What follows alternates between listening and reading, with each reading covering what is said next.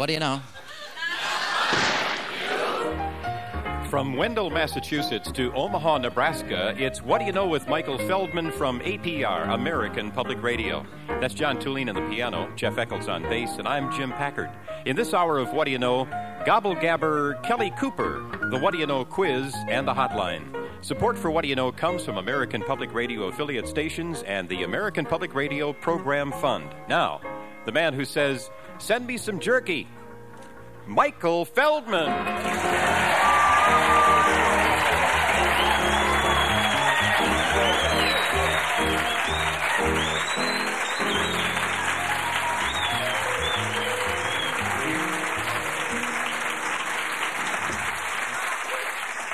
Yeah, see, it's deer season, right? Today starts deer season, right? Yeah. Madonna had a book, see? So I thought just the poncho, the blaze orange Poncho. rain poncho. Universal symbol. That's the one shot she didn't do in there. Okay, so I was just thinking, and that's my problem, I guess. Okay, but nice to be here. It is, of course, these people are not deer hunters, apparently, because they're here in our audience. And but it is at that time of year again here in Wisconsin when hundreds of thousands of women flock to the Sugar Shack to stalk the white-tailed Chippendale dancer.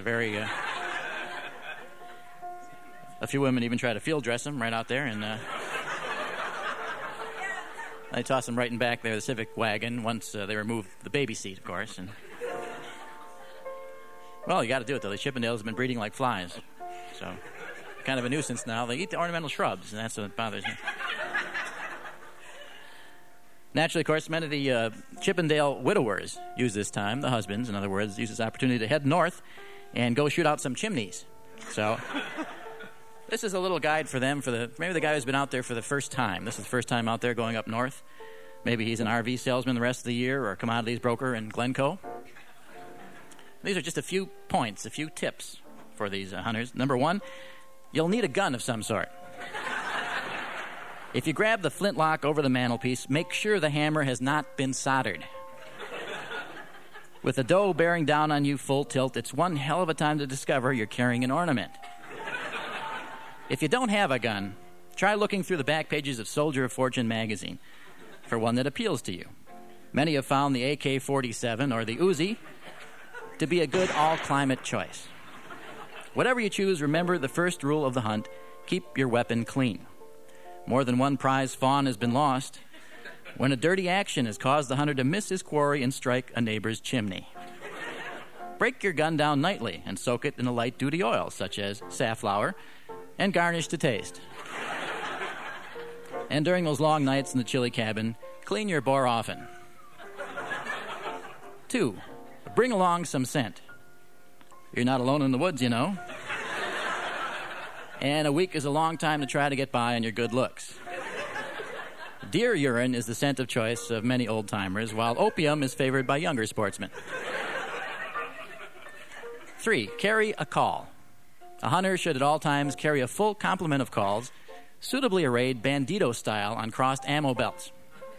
A useful selection includes an adjustable goose, a pintail, a high-volume diving duck, snort deer, gobble box, a split-reed raspy yelp, and an elk call with a detachable grunt tube.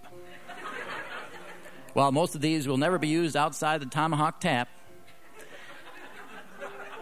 it will at least let everyone at the bar know you're ready for anything, sheep's head included. 4, don't expect game to come right out in the open and greet you. Mammals are shy and surprisingly reluctant to run up to guys in orange vests smelling like deer urine.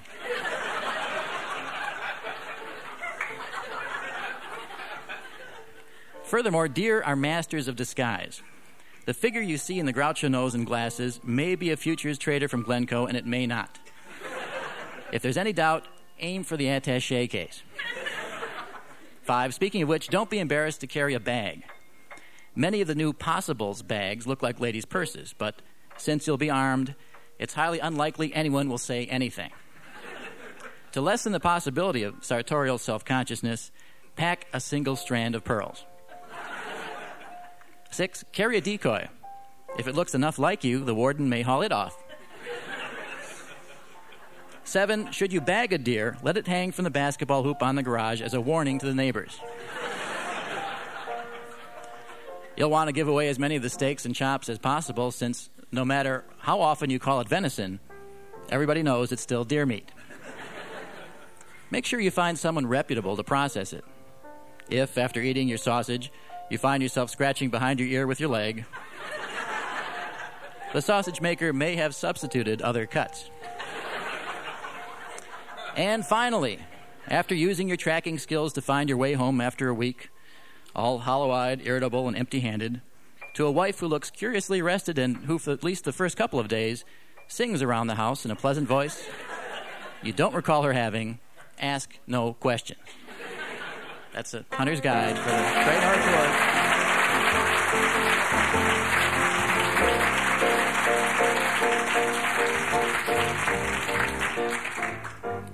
Now, how many of you women here are actually just having fun because your husband's up north?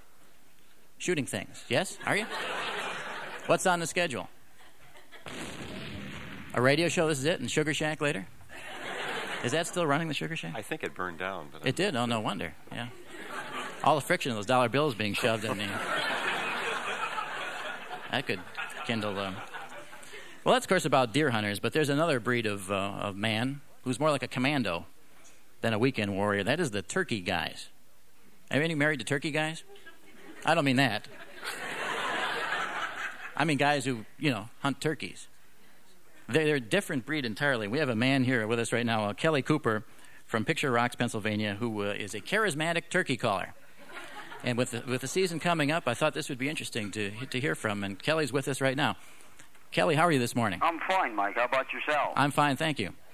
It's true, isn't it, about turkey men being different? Oh, absolutely. Yeah. Is it because the turkey is such a different sort of animal? Well, because their intelligence span isn't real great, but their keen senses for survival is very strong. Makes it difficult to harvest turkeys spring or fall seasons in any state across the U.S. Uh-huh. And the turkey we see, the butterball, is not the turkey that you're talking about.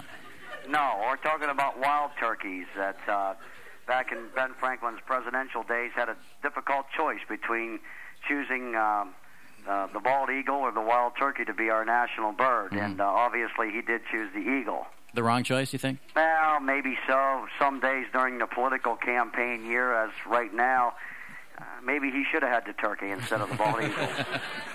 The turkey is quite a bird, though, isn't it? Yes, it is. Very keen, very sharp, adapts extremely well to the wild, and it's just an exciting sport to be able to go out and harvest turkeys during the appropriate seasons. Mm-hmm. And this is more of a fair fight than deer season, right?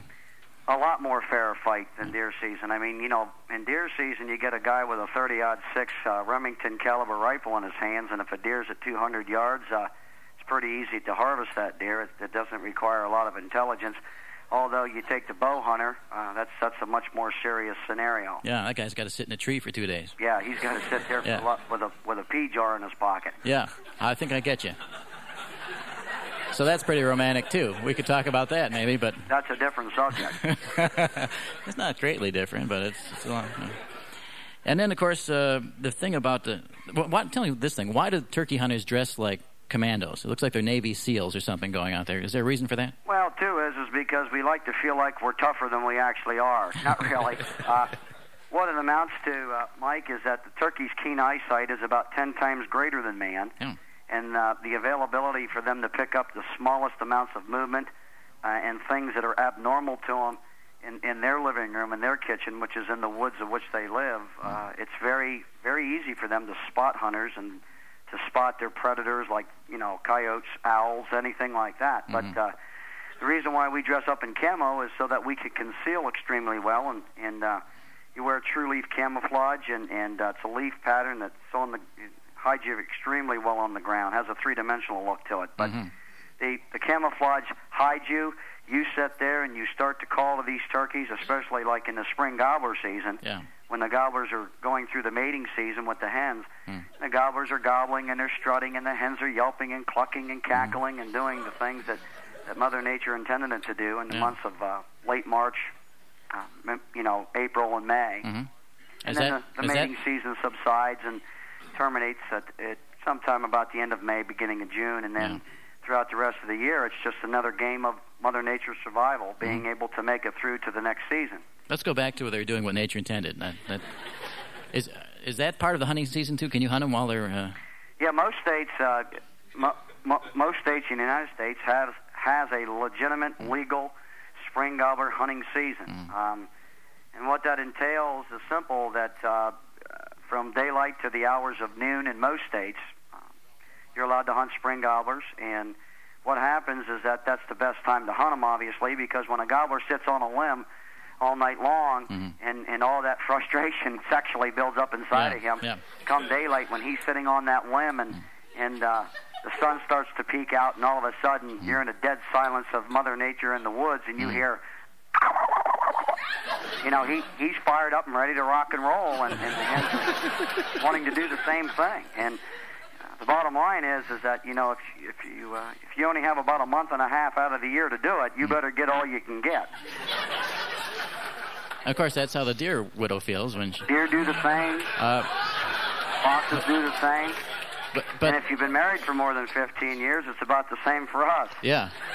Right, sitting on a limb out there all night, frustrated. That's right. With a Rolling Rock in your hand. Very good beer. Is that in your neighborhood there? Yeah, they ship in maybe a 6-pack of that to our county maybe once a year. Yeah. Now that noise that you made there, was that a mating noise? That's a mating call of a gobbler. Actually, what they do is gobbler will sit on the limb in the first thing in the morning, and he'll gobble, maybe in 30-second intervals, and then he'll wait a few seconds, and wait a few seconds, and he'll do that. Sounds like a busy signal to me. Yeah, it does. Does the female respond to that in a similar fashion? A lot of times they'll do. A female will respond back. If she's roosting off a little way, she'll respond back by doing hen yelps, which sound like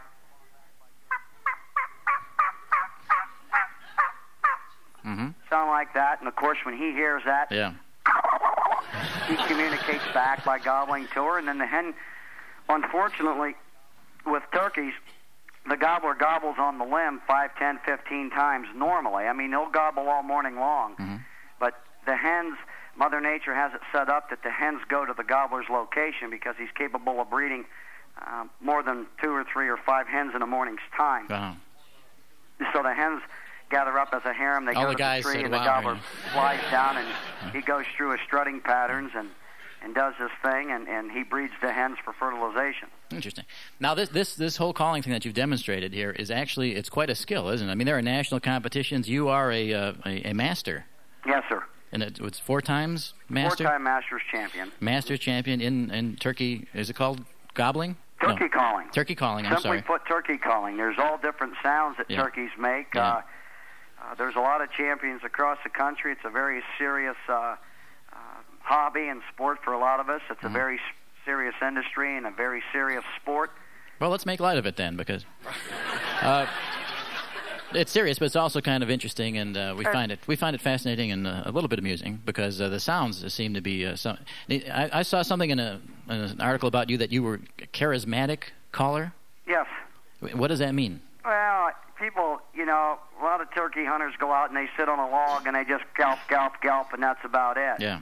And more of the professional type callers that compete in competition, and we do seminars, educational programs, and things like that across the country to enlighten other people about how to, when to, where to for turkey hunting, and to keep the sport safe so that we don't shoot one another. But charismatic type calling is just being flamboyant with the call to where you can do a wide range of calls. So there's hen yelps, there's cuts, there's clucks, there's purrs, there's yelps, there's strutting sounds, there's gobbles, but I'll just run through a quick scenario of that. Great.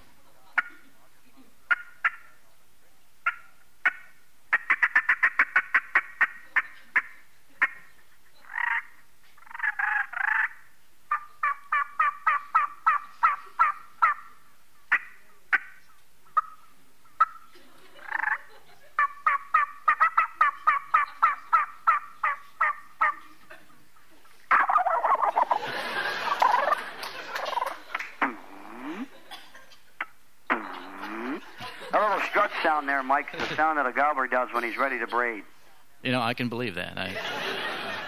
And then this is a whistle and key call of a young lost turkey in the fall of the season. They'll do it all year long, but primarily in the fall of the season you hear it quite often because the young turkeys have a tendency to get away from their mother at times, and what happens is they'll do a little high whistle key yelp series, which is a distress call, telling mom, hey, here I am, come and rescue me.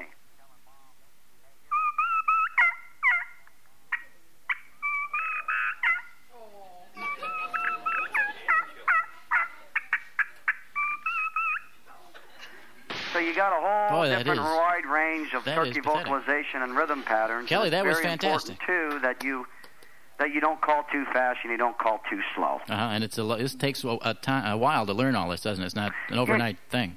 Yes, when you grow up in a hunting community, in Pennsylvania, like Alabama and Missouri, and a lot of the, countryside communities, you grow up in a hunting community and you learn how to hunt and you enjoy hunting, and just some of us take it to a higher plateau is all. Mm-hmm.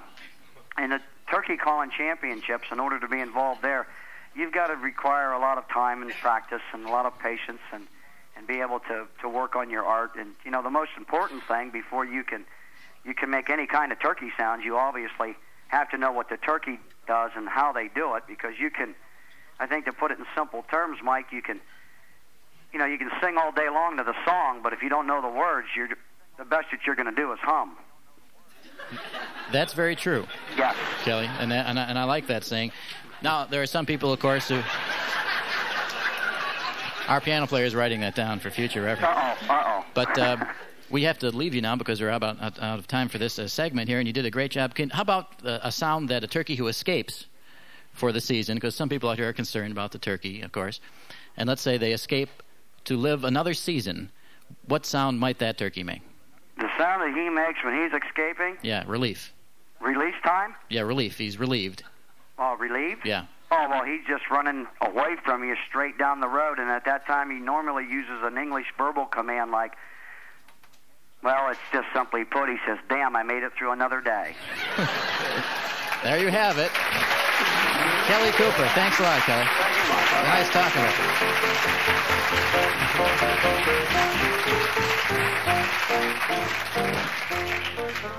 All right. There you have it. That's Turkey Talk for this season. And at least we didn't bowl with butterballs. We could have done that. That was another possibility. Well, he was good. Yeah, he was good. Excellent. He's a master. Yeah, I've never heard those turkey sounds, but it sounded like some type of animal. They say he sounds more like a turkey than a turkey does. That's what they say about him. That's a high tribute. And apparently the charismatic is a little controversial among the straight turkey callers who try to imitate. He actually is the turkey. He is the turkey. It's like a method actor, right? Yeah, or it's a Zen thing. I the turkey. And he just is the turkey, and he makes these sounds. And speaking in tongues. Speaking in turkey tongues. Exactly right. So, and that's sort of how you play the piano. I've noticed that you are... I am the piano. That's why you are out of tune today, for example. Right, exactly. Yes. Exactly. I feel a lot of sorts and kind of out of tune. And that will be reflected in this next number, which is going to be... Recapitulation. We didn't do anything yet. How can it be that? Jeff Eccles on bass.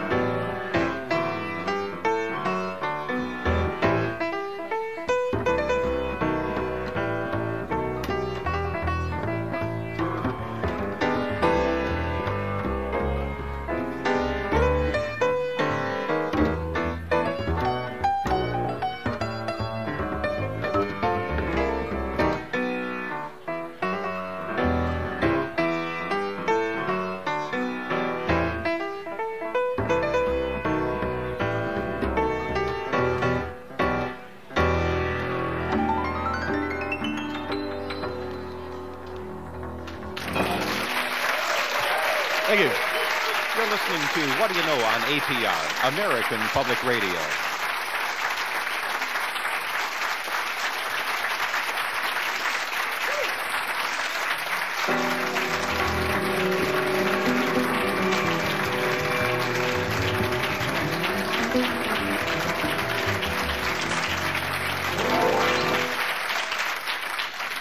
Well, that was excessive, I thought. It was just a recapitulation, anyhow. That was good, John. Thank you. Whose song is that? Hank Jones. Hank Jones, the great country singer. No. What? That's Hank Williams. Hank Williams. This is Hank Oh, I Jones. thought it was Hank Snow, I was thinking. It's Oh, one of those Hanks. We one of know those that. Hanks. There aren't many jazz guys named Hank. When you think about it. No, this is the only one. Well, there's a couple. There's a couple, of course. I don't want to talk about it, though. I'm wrong. I could be wrong. This is interesting. This relates to you guys, I guess. Christy Fackel is here. Where's Christy Fackel? Hi, Christy. How are you? Nice to have you here. I was just talking about you the other day. What about that Fackel girl I was saying? What the heck? How are you? I'm good, thanks. You've been here before, of course. No, never. No, I didn't think so. You're not that. What's on your ears there, Christy? They're bird cages. Are there little birds in them? Yeah, sure. Little flat ones. You mind if I just stare at your neck for a minute? I honestly cannot see the birds in your bird cage. Well, maybe there's a bowl too. No, leave them on. It's easier that way. Oh, okay, thank you. John, can you see a bird in this? Is it my eyes or what? What do you see in there? There it is. It looks like a little piece of metal, but I don't know if I'd call it a bird. John says just a piece of metal in here, but I think you ought to take him back. There's no bird in there. Yeah. Isn't that cute? Little newspaper on the bottom there and everything. And Christy, it says you're a graduate student in what, may I ask? Art history. Art history. Caravaggio. Yeah. Next subject. I had one semester, and I got a C, I think, anyhow. Oh, I'm a TA. Probably could have helped you a little bit. Yeah, you probably could now, as a matter of fact. But let's go right to your question. It's about musicians. Yeah. Do you want me to read the question? Why do people make stupid faces when they're playing musical instruments, especially the guitar? John, any response to that? Not that you do. Or Jeff? Yeah, you got a problem with that? What is it? Well, no, you're concentrating and you're not thinking about... Because you are the piano. You're not thinking about... You're thinking about many things at one time. And, do you ever think you actually leave your body during a musical number? Leave your body? Yeah, like some of us leave the room during a musical number. Do you actually feel like you transcend your physical self? Sure. So you're just a husk out there? Because I notice after a tune I'll find you sprawled over the piano. And I figure it must be like an emotional cathartic thing. Yeah, not usually during this show, but, No. occasionally... Yeah, I've noticed Well, no, that you have too. to get a running start at it, and one number is not really enough to Okay, and actually, put you into you guys move around so much, it's hard to see. Could you just demonstrate a face that you might have Well, Jeff really is more during the a number? facemaker than Let's I. just freeze the expression you might have in the midst of a number, if you could, for just a second. This is how they look. Stop action. In the midst of it. Yeah, okay. So that's pretty much... Does that explain it? No, it doesn't explain it. But does graduate school explain anything? No. Art history, does that explain anything about art? No. No, it doesn't. It doesn't help you really appreciate art. It just gives you... learn a musical instrument and you'll understand. Well, then, Well, come videotape on. yourself. Take it outside. Take it outside. I don't need this. Barry Friedland is here, and he's in psychographics. What the heck is that? Where's Barry Friedland? Psychographics. And what kind of graphics is that? Yeah. Pretty smart thing to write on a card, isn't it? But you got... We're just trying to better the world by selling sweatshirts.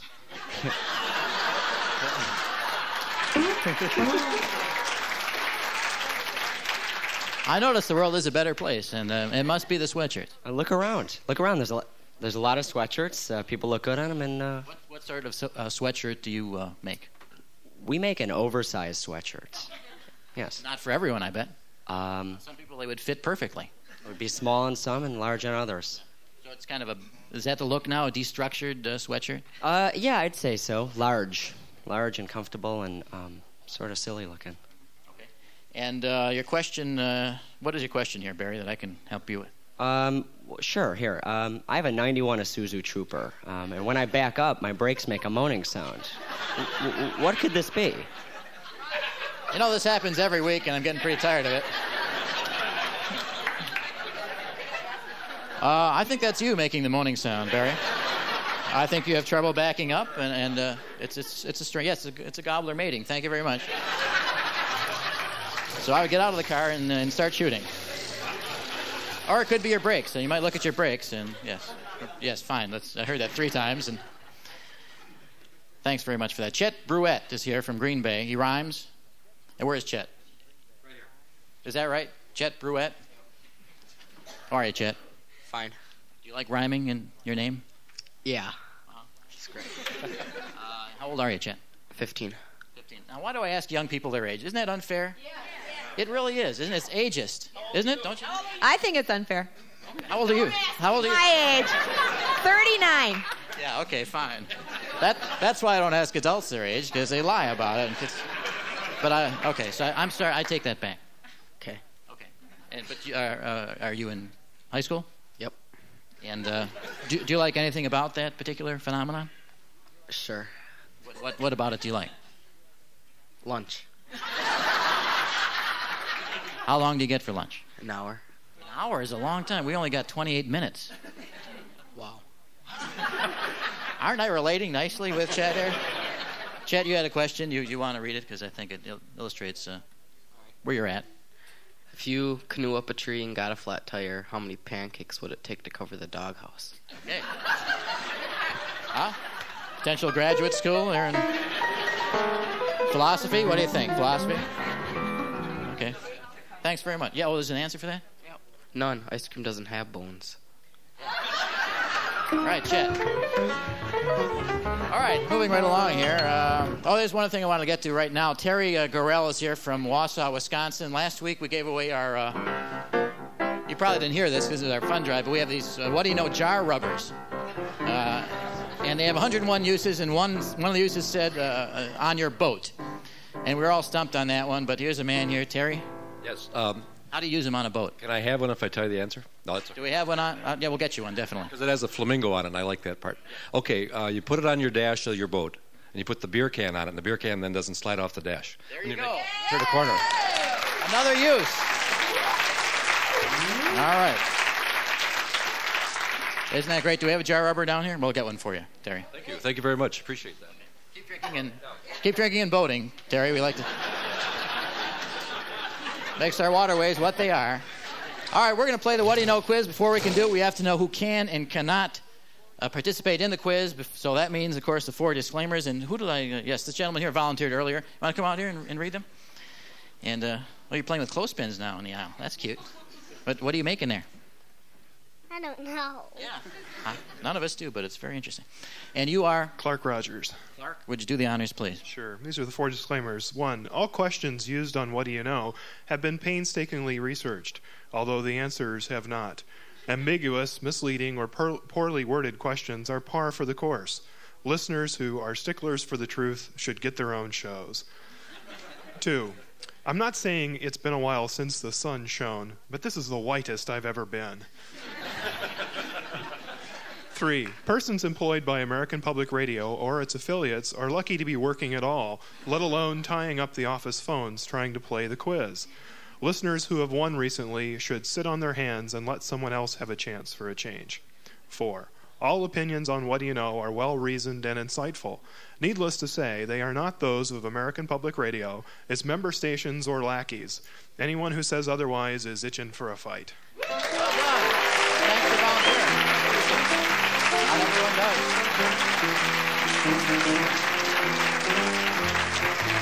All right, you can put your hands up for this one so I can visually locate you. If you want to take a chance here at the What Do You Know quiz, get the hands in the air. This is your chance to show what you know, who you are, and how you got that way. No one, of course, in this section is volunteering. This is the inert section. Sir, are you serious? I saw you raise your hand there tentatively. No, there's something about you. I don't know what it is. Now that I see you there. Excuse me just a minute here. Hi, how are you? Hi, I'm real great. How are you, Michael?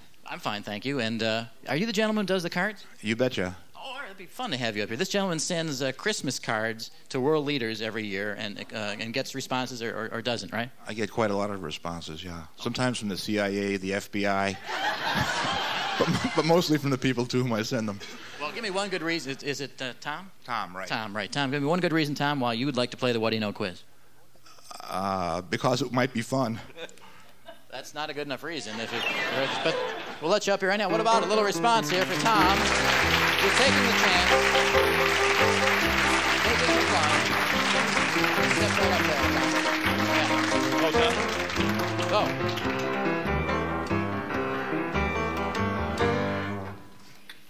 Well, you could give us a little more time than that, you know. Just get settled down. Kind of embarrassing pause there, actually. And actually, I got your card here, so. Tom, yeah, give me about 20 minutes, will you? All right. Hi, Tom, how are you? Real great, thanks. Yeah. Happy holidays to you and all of your listeners. Oh, thank you. Thank you. And are you starting on your cards yet, sending them out? Or? I normally send them out the week of Thanksgiving, so I'll be doing it beginning this week, yes. Uh-huh. And how many cards are going out this year? Well, last year I sent 30 out. I think I'll send about 30 out this year as well. 30, have you dropped some from your list? I have, yeah. Some people don't respond and don't really seem to really appreciate being thought of. Did you send me a card? I think I forgot you. No, I did send you one last year because you bawled me out the prior year for not sending you one. Did I respond? No, you didn't. Oh. So I'm off the list? Silence is golden sometimes. Okay, so I'm off the list, I guess, for this year. Who's new this year? This year I'm going to send some cards to the presidents of some smaller countries in Europe, like That's nice. Liechtenstein, Andorra, and That's some of the nice, others. yeah, because they hardly ever get cards. That's true. I hope not. It's hard to say Liechtenstein, for one thing. I know. I'm going to send them. I'm going to try to find out who their presidents are before I can send the cards. Mm-hmm. So you're not on a first-name basis with any of these people necessarily? Not yet. Used to be on with Corazon Aquino. She was always a very interesting letter writer, too. Oh, was she? Well, she wasn't doing much in office, so she had the time to respond, you know. One year I sent a card, and I soon read after that there was an explosion in the palace, and it appeared that there was a coup attempt, but she survived it, thank goodness. And so I sent her a second card and told her that if, in the event that my card was destroyed in the coup attempt, I would appreciate hearing from her, and I did receive an autographed photo that year. That's pretty good. And Castro, I know, has been on your list. Is he on this year? Yeah, Fidel is a regular. I keep hoping I can get an autographed picture from him, but all I get is a Christmas card, which I do appreciate if you're listening, Fidel. This is on Radio Marti, of course. Muchas gracias, Fidel. Yeah, and con mucho gusto to you, too. And, he sent you, is it signed by him? No, but it's usually a very beautiful picture of a scene in Cuba. Mm-hmm. I don't know where the scene is because I haven't been Bay down of Pigs, there. perhaps? Possibly. Yeah. And, well, that's very interesting. And the Clintons, will they be on your list this year? They will be, yes. Yeah. There's been a clean sweep of the White House, as you know. And, no, Tom, really? Yeah. Well, I'm glad you're here. I had no idea. Well, thank you. I like to bring you up on current events. That so the Hoovers are out? The Hoovers are out. And the Eisenhowers. And there's 4 new people for me to send not only Christmas cards to, but birthday cards. Oh, you do the birthdays too? I've gotten into birthdays this year because I like to spread this across the whole year. And I've gotten back some interesting responses, particularly from the royal family. Oh, yeah. They don't send back autographed photos as I request. But I did send Queen Elizabeth, for example, a card, and I commiserated with her children's domestic problems. Did she confide to you that she felt the same way, or what? No, I got a letter from a lady in waiting saying, "Mind your own business, fella." Well, and of course, Di and Charles, what, separate cards? Separate cards. Yeah, I think so. Things are going. Tom, when you're not sending these cards out, what do you do? I'm an attorney for a state agency that regulates the very healthy savings and loan industry in Wisconsin. Oh, so while you should have been regulating the industry, you've been sending out cards, greeting cards across. No, I send out cards in the evening, not during the daytime. Oh, okay. Regulate the industry. I thought you used a little email thing there. No, I added very healthy savings and loan industry because the last time I said that, it caused some hilarity when I didn't put in the very healthy. Yeah. The audience cracked up, and I felt it didn't work this time, though. I took it personal. No, this is a tougher audience than last time. I bet you it is. And the Bushes still be on the list, though? Oh, absolutely. Yeah. And I sent George a condolence card. I feel terrible that his mother passed away earlier this week. Yeah, just a few days ago. And he's good about responding, though. What we hear about him, sending thank you cards and that sort of thing, all true, right? Yeah, he's been very good, and he was even better when he was vice president. He had more time. And he sent much more beautiful cards, pictures of his family in the cards. But now he's just been sort of sending the classic White House photo. Where are you going to send it to next year? Address? I'll have to find out where he moves to, where he and Barbara settle. But I do plan to keep in touch with them. Okay, well, I'm sure he would miss it if he didn't hear from you, Tom. Yeah, I'm sure he would, too. And I'm sorry I'm off the list, but what can you do? You'll be back on, Michael. One of these years, yeah. All right, Tom, you know how this works? I think I do, yes. Yeah, and someone out there plays along with you by calling this number. They call 1-800-WHA-KNOW. Wano or whack now. Okay, as the case may be. And here is the question. It's something you should have learned in school, or maybe odds and ends is better. Who were the first presidential couple, modern couple anyway, to share the presidential bedroom? This has come up because of the changing guard there that Tom told us about going on there at the White House. And this was who was the breakthrough couple in the White House? If you know, give us a call here. Area code. What's that? It's an 800 number. It's an 800 number. Yes. WHA-KNOW. That's why he's here, because he knew that's not an area code. Then that's an 800. Would you turn up my headphone, please? Turn it off, sure. How's that better? It hasn't done a thing. Maybe try the second one. Yeah, no, I think that doesn't do anything. I have no idea. But how about this one? I think it's plugged into the second one. Is that one better? No, it doesn't. That doesn't do a thing. Okay. Do you mind if we just go on with the show then? I know you got personal problems. Maybe we can get a little assistance. I doubt it. All right. So, who was the first presidential couple? English teacher, quick. Who were the first presidential couple to share the presidential bedroom? For many years, of course, Lincoln slept with the Lincoln Logs. And who was the first presidential couple? Because couple, it would be use the singular because it's a collaborative noun, something like that. Okay. Let's go to Tucson, Arizona. Hi, Lori. Hi. How are you? Oh, great. And I bet it's just beautiful in Tucson, isn't it? Well, yeah, it's beautiful, sunny day. Wow. Chilly. All right. Lori, how chilly is chilly? Oh, I don't know. It's 40. Not bad. Maybe, yeah, it's not too bad. Not too bad, yeah. Okay. Lori, what do you do out there? I'm a student. A student. How old are you? I'm 35. Okay, fine. Decided to ask everybody now. I'm a graduate student. Yeah, well.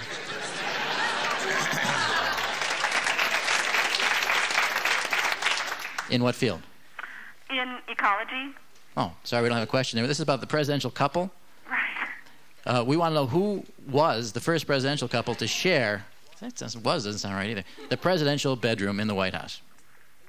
The breakthrough couple. The breakthrough couple. Mm-hmm. First one to actually share the room. Truman? No, I'm sorry, not Truman. Bummer. Thank you, though. Okay, thank you. Nice talk. Try us again. Bye. Bye. Sorry about that, Lori.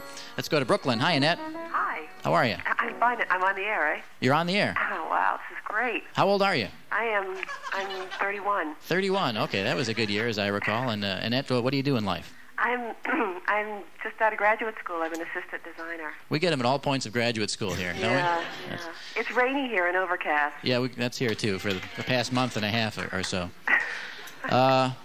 Do you know, Annette, the first presidential couple to share the room? Oh, God. I was going to say Truman. I want to play your quiz so bad. Yeah, I would say any couple.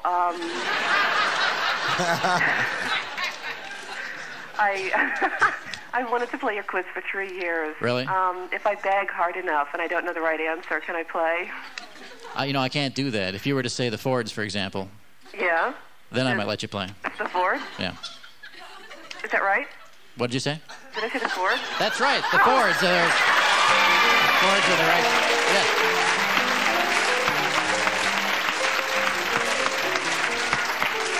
Nice going, Annette. All right, the Fords, yes. Betty Ford was very advanced person. She changed that thing around there, and her husband, I liked her, actually. He was okay, but she was great. Well, where did John come from, then? John? Yeah, I thought the Kennedys. Well, I guess, sorry. Well, not according to my notes here. Oh, well, the Fords. The Fords, of course. Okay, you can say the Kennedys if you want, but it'll be wrong according to No, the Fords. I know it's the Fords. Yeah. Okay, all right. Well, congratulations, Annette. This is Tom. Hi, Tom. Hi, Annette. Pleasure to meet you. It's nice to meet you, too. I have a sister who lives in Brooklyn, so Really? I'm especially happy to meet you. Oh, I used to write to Barbara Bush every week. Oh, really? Did she respond?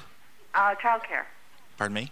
I used to write to her every week and tell her that she should be more active in child care. Oh, did she write back to you? Yes, I got a lot of responses, none from her, but I got some from her office and some from her secretary. And from children who said, mind your own business. Yes. I used to write her, and compliment her on her work for literacy. I'm I involved. did. I would say that. Then I'd say, the next step is childcare. And I never got a response. Well, you guys, listen, I hate to interrupt here, but let's try our hand here at the What Do You Know quiz. Annette, you familiar with this? Yes, I am. The two of you collaborate on it. We have various categories. What are those, Jim? They're current events, people, places, things you should have learned in school had you been paying attention, science, or odds and ends. Annette, we'll let you pick the first one. What would you like? Oh, man. Just relax now. This is not that important. You have no idea. You have no idea. Yesterday was my last day of work, so this is like a new start for me. A new beginning. Yeah. Okay. I think things we should have learned in school. All right. I was hoping you wouldn't pick that. I'm stuck. Too late. Sorry, Tom. All right. Something you should have learned in school. Which do you hit first, the brakes or the turn signals? Well, you mean when you're making a turn? I think that's assumed in this question. Apparently this was never taught in school because... Which do you hit first, the brakes or the turn signals? Tom, what would you say? I'd say the turn signals. I would agree, because you do that like 50 feet ahead or something, don't you? Turn signals is right now. Do it, will you please? Wow.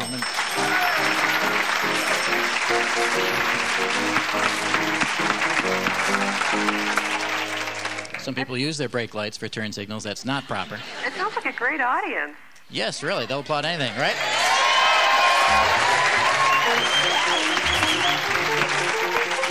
And Jim, what is that score?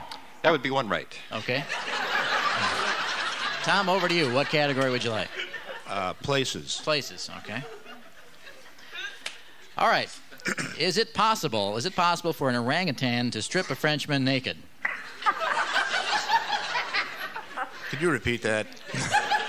It'll sound the same. Is it possible for an orangutan to strip a Frenchman naked? Is the question. Sure, I think it's possible. Anything's possible for orangutans. And for Frenchmen. And even French women. Would this work for That's a enough, German? Tom. Your head there, it quit. Yeah. Annette, what do you think? Why is this a places question? France? I agree with Tom in all things. So you say yes? Yeah. Yes is right.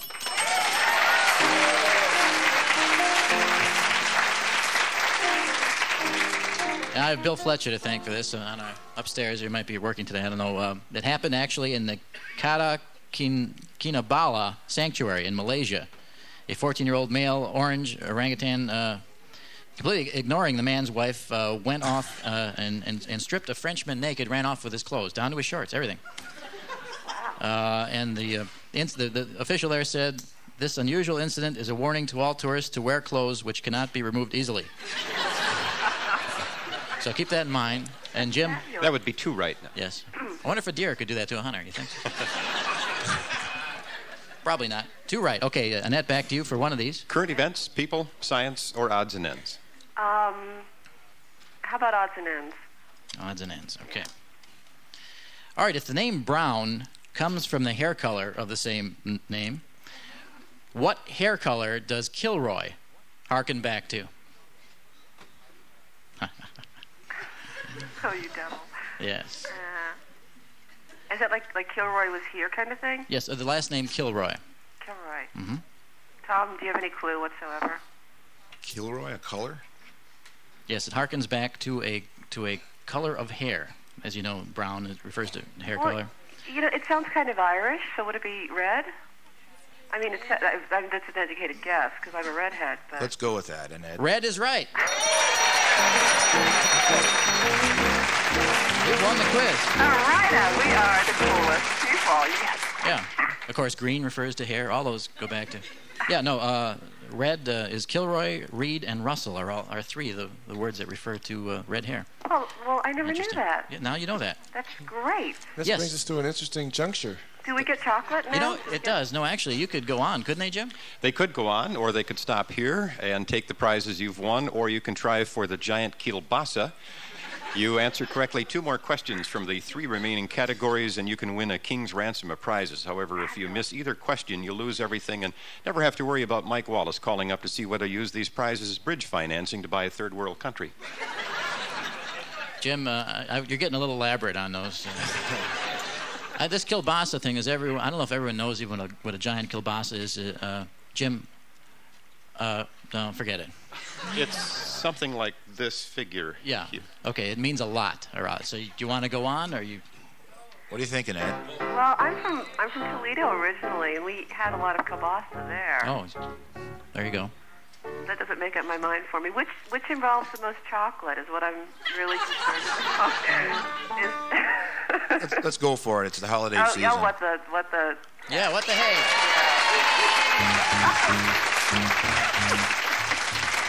All right, you have to get both right, or you're in serious trouble. I'm so pressured now. Yeah, now you're under pressure again. You're relaxed there for a minute. Now, Tom, one of these categories remains. Current events, people, or science? Let's try people. Let's see if we can do people in it. Yeah. Hope the answer is Barbara Bush. I hope it is too. No, it isn't. Which is more likely to turn up in a woman's purse? Aspirin or Tylenol, or gum or mints? Now, these are two categories now. The aspirin Tylenol category or the gum mints category. Oh, man. Is there like an age range here? I don't ask ages anymore. Yeah, right. Oh, God. This was a survey done by somebody, rather. Glamour magazine. I very rarely carry mints, but I do carry much aspirin. Mm-hmm. But I could be really isolated, kind of. Yeah. You don't seem typical. If I'm not typical, I think. I'm not saying it relates to this question. I'm just saying it's my reaction personally. Oh, thank you. You seem unique, Yeah, what I'm that's saying. nice of you. I think. Don't women worry more about their breasts and their headaches? I don't know, Tom. You know women. No, not as well as Annette knows women. There you go, Tom. Now you're cooking. Yeah, Tom. The gum mint category or the aspirin Tylenol? What do you think? Well, I would be inclined to go for gum mint. I'd like to know what the audience thinks of this, though. They're indifferent to this entire sequence. They're indifferent? They're not going to be any help? You want to go along with that? The audience seems to be enthusiastic, so I'll go along with that. That's right, the gum mint category.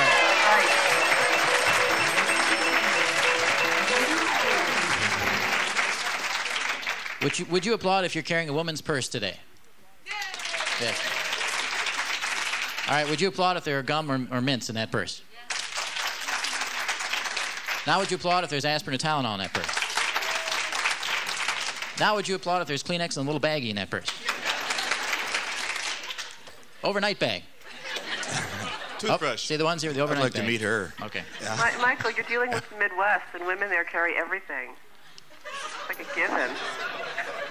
Are you from the Midwest, Annette? Or? Yes, I am. Okay, I guess you can say that then. It's like every airport, someone sneezes, and 40 women have Kleenex. They have everything. That's true. In 40 New York, women people sneeze. don't carry anything. Yes.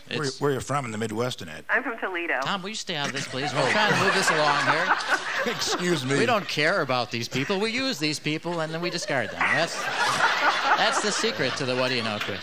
I'm getting the hang of it. So, Annette, where are you from in the Midwest? I'm from Toledo. Toledo. She mentioned that, Tom. And you said that already. Now, this is the deciding question. You get this right, you win. You get it wrong, you lose. Tom, you need a mint or... The pressure's on, Annette. Man, oh, man. What remains, Jim? Current events and science. Mm-hmm. And, Annette, I guess it's your turn. Oh, well... Oh, shoot. Oh, man. Oh... I always get the current event questions wrong, but I don't know a thing about science. Mm-hmm. Well, this is going to be tough then, isn't it? Yeah, it is. Which are you least likely to get wrong? Let's go for science. Tom, what do you think? Tom, are you there? Yeah, I'm right here. I'm still awake. What are you thinking, Tom? Let's go for current events. Okay, let's go for that. Too bad. Oh, nuts. Can we change our mind? All right, here's the question. 10, 20, or 50 gallons of fake blood were used to make Dracula. Oh, man. Well, this is the new film that's out, the Coppola. Oh, I didn't see that one. I just read an article about that. Mm-hmm. And they were talking about a river of blood running through the Paramount lot, which would lead me to believe 50 on the high side. Mm-hmm. But you know how they exaggerate, those newspaper people. And it's 30, 40, or 50 is 10, 20, or 50. Sorry? 20. Please. No, 10, 20, or 50. 20. Because 20 is a lot more than it seems, 20 gallons of blood would be a lot of blood, I would think. Do you think a river could be made of 20 gallons of blood? It's a metaphor, Annette. Yeah. Let's not get... Metaphors are not made of blood. Men are made of blood, and Yeah. What do you I'm think, sorry? Tom? 10, 20, or 50. We have a lot of kibitzing here, Annette, for 20. Yeah, but is Michael like leaning toward the 20? Because he's very helpful when the big kibas is at stake. He has a poker face on right now. Yeah. It's hard to see on the radio. It but could he be a does. blood sausage in this case, I guess. 10 gallons of blood would be a lot of blood, let's face it. 20 would be even more, and 50 would be the most. Yeah, That's yeah, how I I look think at it. that's obvious. But, how much blood, can you use in a movie? Well, do you want to lean toward 20, Tom? What do you think? The audience switched to 10, so I don't know what to do here, Annette. Oh, I know. It sounded like Michael made a switch to 10, too. I have not switched. Let's go with 10. What the heck? I gain nothing from this. You want to go with 10? We can't. This show has a duration. We can't be on true. forever. That's true, Tom. We'd like you to be, but I'm afraid you can't. So what do you say, 10 gallons? Let's take 10, Annette, okay? Annette, are you still there? Okay, yeah, sure. This is like squeezing blood, actually. I'm sorry. And you say 10? Me? Yes. Yeah. Tom, in agreement with that? Sure. 10 gallons is right. 10 gallons of blood.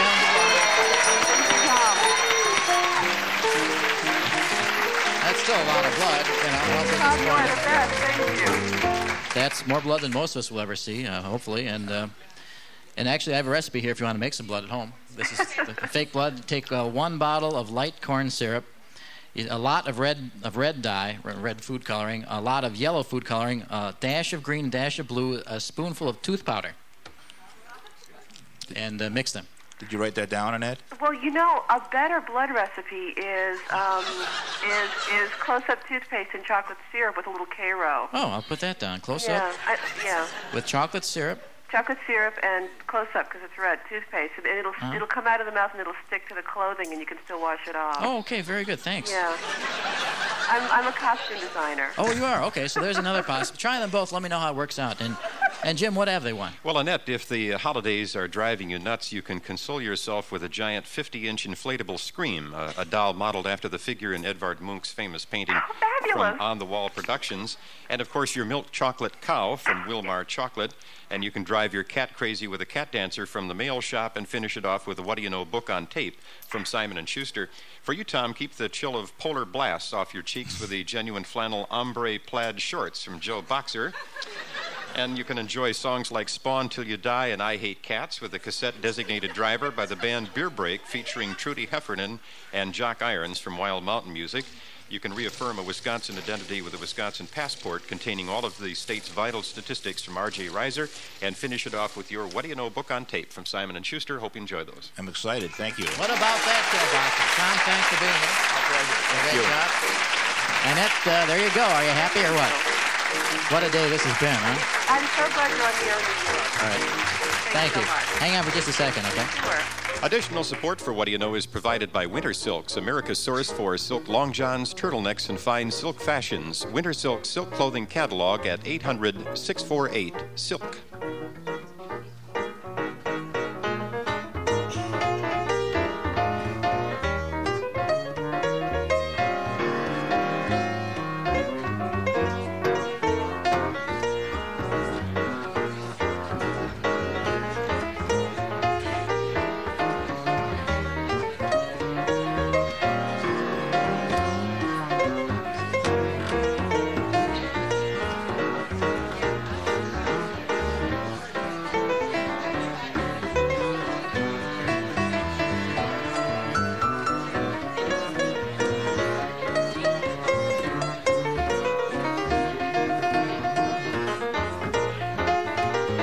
Spiegels, Wards, Sears, Land's End. We don't have any of those fancy schmancy catalogs, but if you want a fish pin, Earl to Dead Cat, or a What Do You Know t-shirt or cassette, call us to request our catalog of useless items at 800-383-9772. Your purchase supports the show at 800-383-9772. What Do You Know is produced by Wisconsin Public Radio for American Public Radio. Michael Feldman, producer.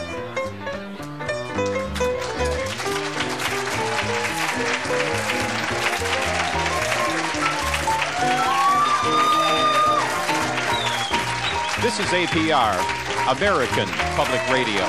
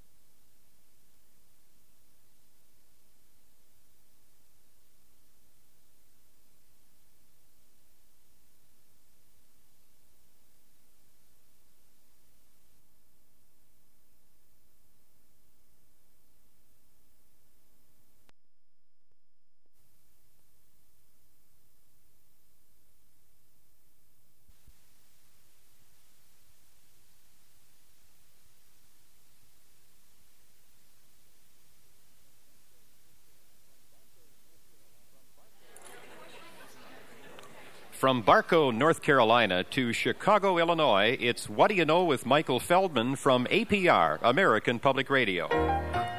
That's John Tulene at the piano and Jeff Eccles on bass. I'm Jim Packard.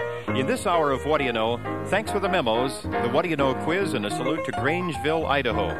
Support for What Do You Know comes from American Public Radio affiliate stations and the American Public Radio Program Fund.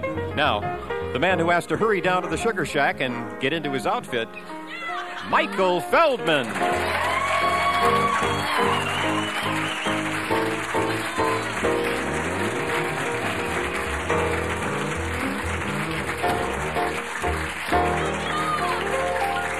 you very much. Thank you very much. Yes, and I've never made a single dollar doing it. I want you to know that. But you have nice buns. Well, thank you very much, ma'am. I'd return the compliment, but that would be a class action suit. And well, you know, each week at this time we read actual memos sent in by actual listeners. That's right. It's time once again for thanks for the memos. And this is we have an insider at a well-known pharmaceutical corporation, and I can't give you the name of it because it might jeopardize her position. But it reads, it's a letter that went out to doctors regarding a product sample that was sent out of a medication dedicated to vaginal yeast infections. So we'll just call it the medication. I won't give even the brand name of this, but here's the memo as it reads. Dear Doctor, sometimes even the most carefully thought-out program can be subject to misunderstanding. I'm writing to prevent such a misunderstanding regarding our medication in the mailing you recently received. In an effort to dramatize the effectiveness of this medication, the mailing included a bottle of liquid paper correction fluid with the medication label over the top of it. It has been brought to our attention that this bottle could be misinterpreted as containing the medication. We want to make it clear that the bottle contains typing correction fluid, not the medication. We regret any misunderstanding or inconvenience this may have caused you. Please discard the entire bottle of medication labeled liquid paper. And thank you for your assistance in this matter. Thank you for that memo.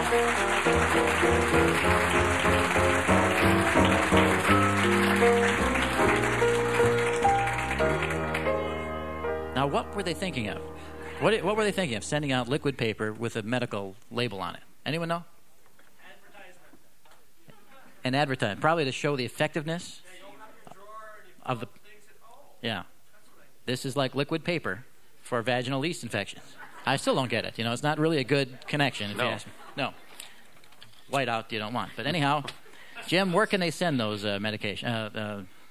Memos. Send those memos and other communications to Thanks for the Memos, Michael Feldman, What Do You Know, 821 University Avenue, Madison, Wisconsin, 53706. Yeah. My brother's got some pretty cool... My brothers are doctors, two of them. The paradox, we call them, of course. And they get some lifelike human parts in plastic lots of times. These medical companies, they send out a lot of stuff, you know. They used to get these great dissection series of drawings. You ever see those? They have the actual it's like the history plastic of dummies now. Oh, yeah, those are cool, too. Things that, yeah. But they had like the history of medicine in dissections through the years. I grew up with those. Cross-sections. Yeah. That's the only thing I ever saw was a cross-section of a female as I grew up. So. Caused me some problems in my... later years, but it was fascinating growing up with doctors. Anyhow, I'm sorry I brought that up. And my brother used to keep like sharks' heads and things in the basement, brains from small rodents. Really? And they'd be down there pricking their fingers all through medical school. You know, for some reason it takes blood to get through medical school. So my brother's fingers, they were scarred all through. Totally scarred. He couldn't get blood in his fingers anymore after a while. And he's not a surgeon, is he? No, he's a physician. Okay, fine. And, of course, your dad's a doctor. So you must have got some of that kind of cool stuff around the house, too. Oh, some. There were no syringes, no rodent heads that I remember. The syringes, the opiates. Yeah. Well, no, not the opiates. No. Where'd those come from, then? It can't be like this naturally. Well, anyhow, how about some music? Because that would be certainly change the pace here from medical talk. Yes, it would be. Yes. One.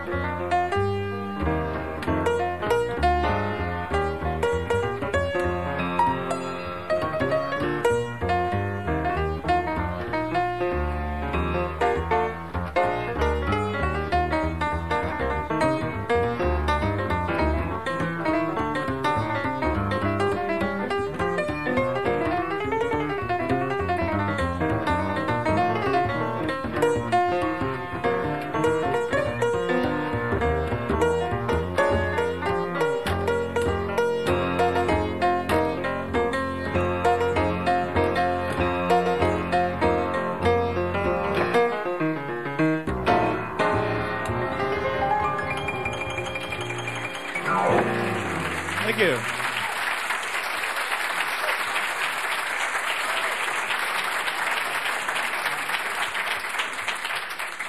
Thank you, guys. That was great.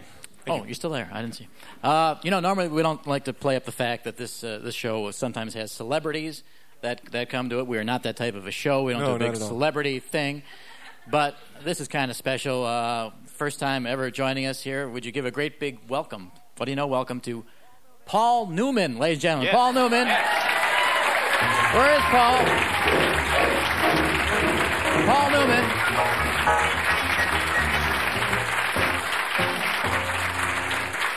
True. Stand up. Would you stand up, please, Paul, and let people have a look at you? They've only seen you on the salad dressing bottles and the popcorn. And the popcorn. Yes, and you look great. What brings you to town? Well, I live here, Michael. Oh. I didn't even realize that, Paul. And so this would be Joanne Woodward. You get a lot of that too, don't you? Yes, and you're sick of it, aren't you? Mm-hmm. And Paul, you've heard this all your life, haven't you? Just from you, Michael. Never come up before. And you, Paul, what do you actually do? I'm an administrator with the Public Service Commission. What a thin line. Now, you could have been the other guy, and you end up with the Electric Policy Commission. Yes. Well, we regulate your utility rates. So you have more effect on my life than Paul Newman would. That's probably true. Yes. It's great to have you here. Paul Newman, ladies and gentlemen, in our audience.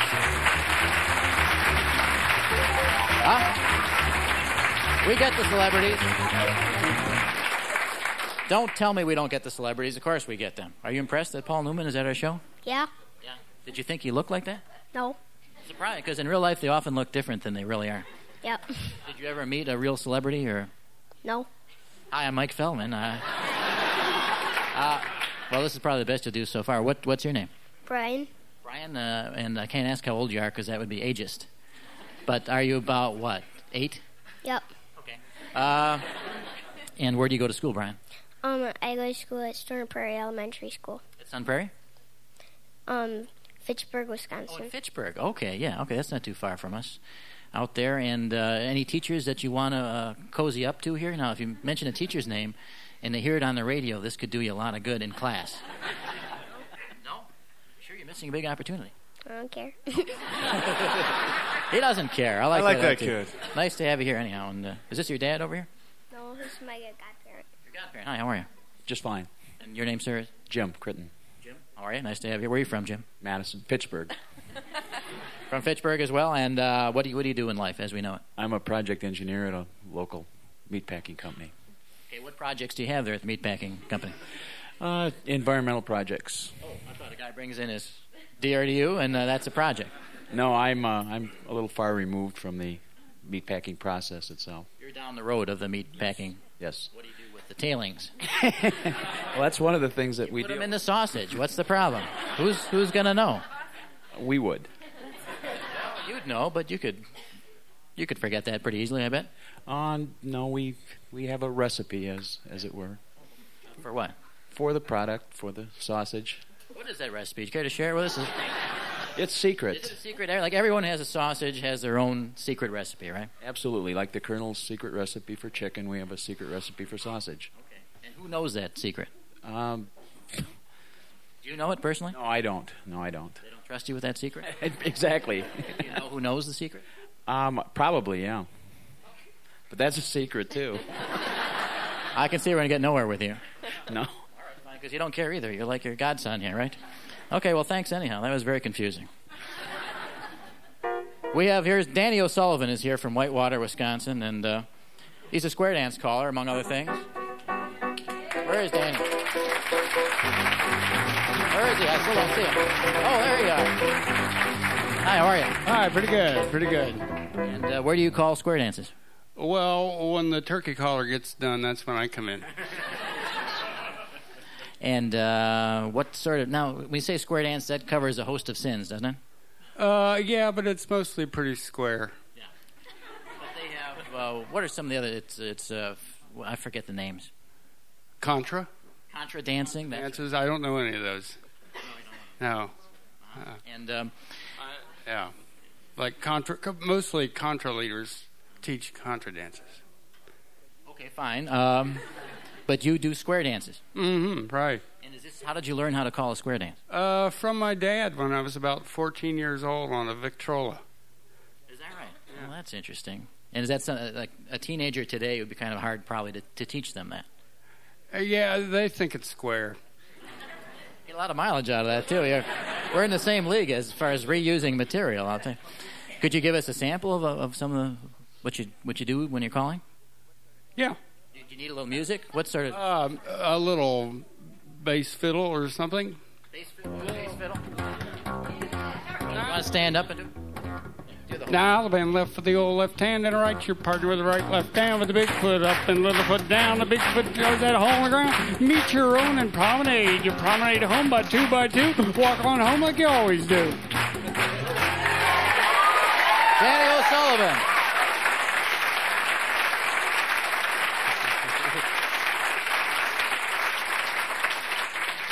That's great, Danny. We got a little something for after the square dance, don't we, Jim? Oh, yes, we've got that case of Leinenkugel chilling from the Leinenkugel Brewing Company. That's my dad for Thanksgiving. There you go. Major Thanksgiving all at once. Thanks very much. Nice to have you here. Nice to meet you. What will you be doing for Thanksgiving and how much will you eat? I'm going to my in-laws, and as a result, very little. How much? My mother-in-law, strictly stovetop, we call her. So, well, that's all right. No, she gets up on the stovetop and cooks it. She thinks that's what it says in the directions, and I have no. Now, here is someone, just for sheer perseverance, Bonnie Spate, driving 3.5 hours in the pouring rain in the middle of the night to get here. I think deserves a little attention. Medical attention, of course, but we can't give her that. Hi, Bonnie. How are you? Hi. I'm fine, thank you. Set the scene for us. The alarm rings at what time? 7 o'clock. Pretty late, actually. Well, in the morning. I know it's in the morning. Yeah. And then what happens? Well, kind of looked out to see if it was raining. It wasn't anymore, so we thought, well, we'll give it a shot. We'll come down and see the show. Yeah. And was it raining all the way here for 3.5 hours? Last night, yeah. We drove up last night. Well, let's go back to last night then, because...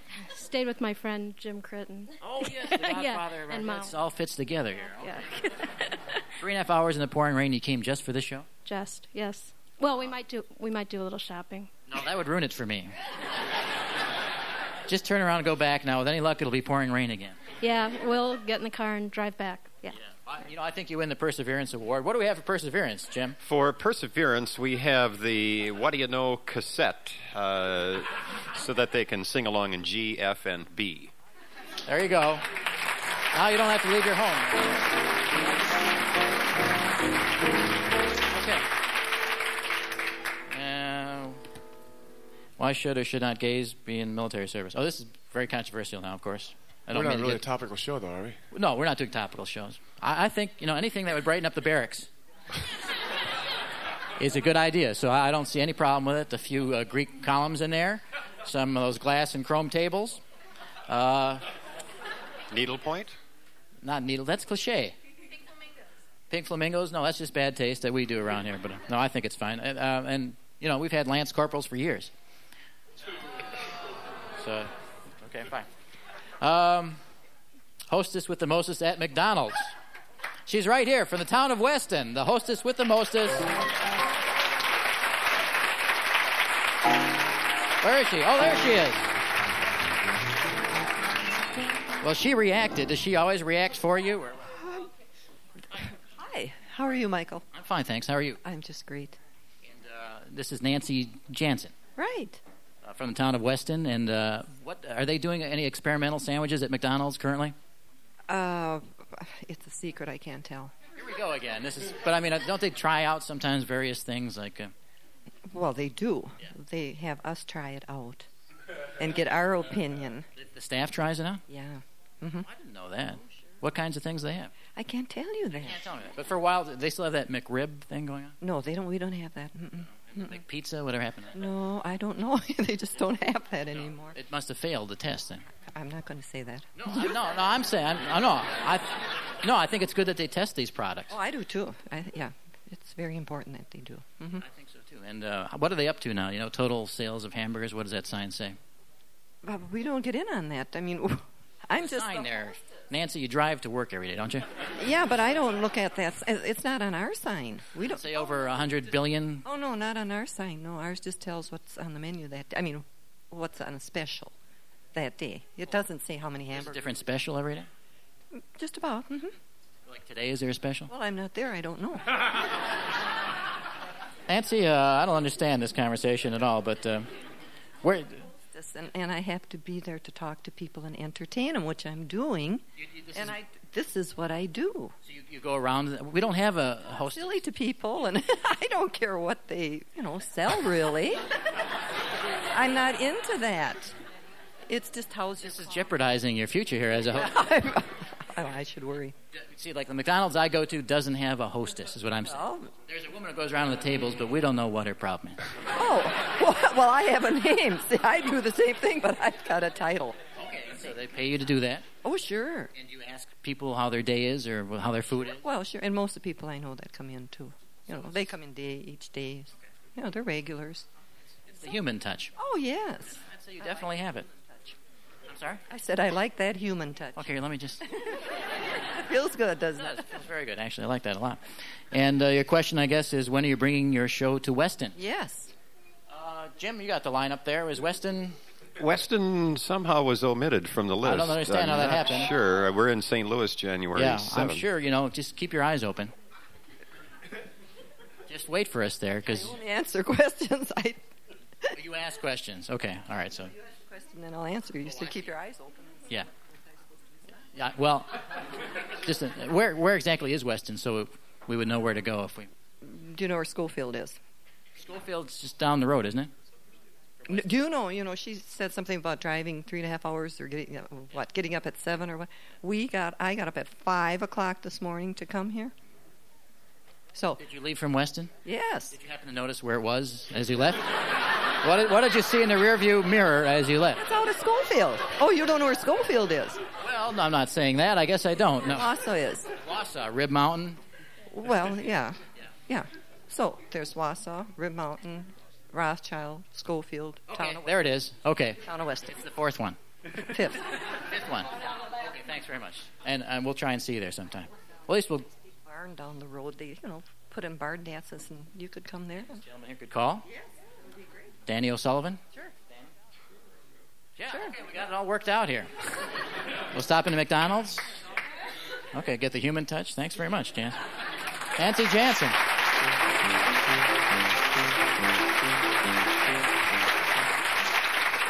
All right, we're going to play the What Do You Know quiz once again, aren't we?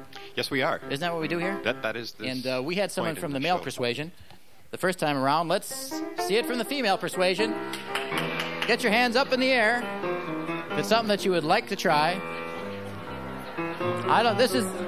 This is the least enthusiastic group we've ever had as far as the quiz goes. We need to see a little more response here. Generally speaking, we get a good response. Can't believe this whole section here, no one wants to play. And back there, no one wants to play. This section is rife. She's the one. Was she the one who screamed for my buns? Yes. Well, I can't use her then. My wife would hear about it, and I'd be... Oh, she did. Okay, fine. Hi, how are you? Nice to meet you. A chance to play the What Do You Know quiz, show what you know and how you learned it. It's a big chance for you to show what in the world you know. No one in this back section here at all? I can't believe people just sit here and expect to be entertained. Let's go way down over here. Here's a woman who's been just sitting here discreetly. Are you related to Tom? Okay, that's fair then, because we don't do the same family. What is your name? Jean Larson. Jean, where are you from? Racine. From Racine. Are those spider webs on your ears? No, they're dream catchers. Dream catchers. Okay, I know what those are. And Jean, did you say? Yes. Give me one good reason why you should play this quiz. To overcome my anxiety of being in front of people. All right, let's work this through. Let's help her out. Work it through. Sit down there.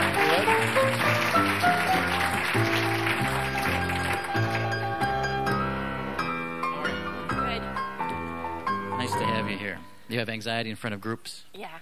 You've always had that sort of reaction? Mm-hmm. See, it's funny because that's the one time I feel relaxed in front of a group. I have anxiety all other times.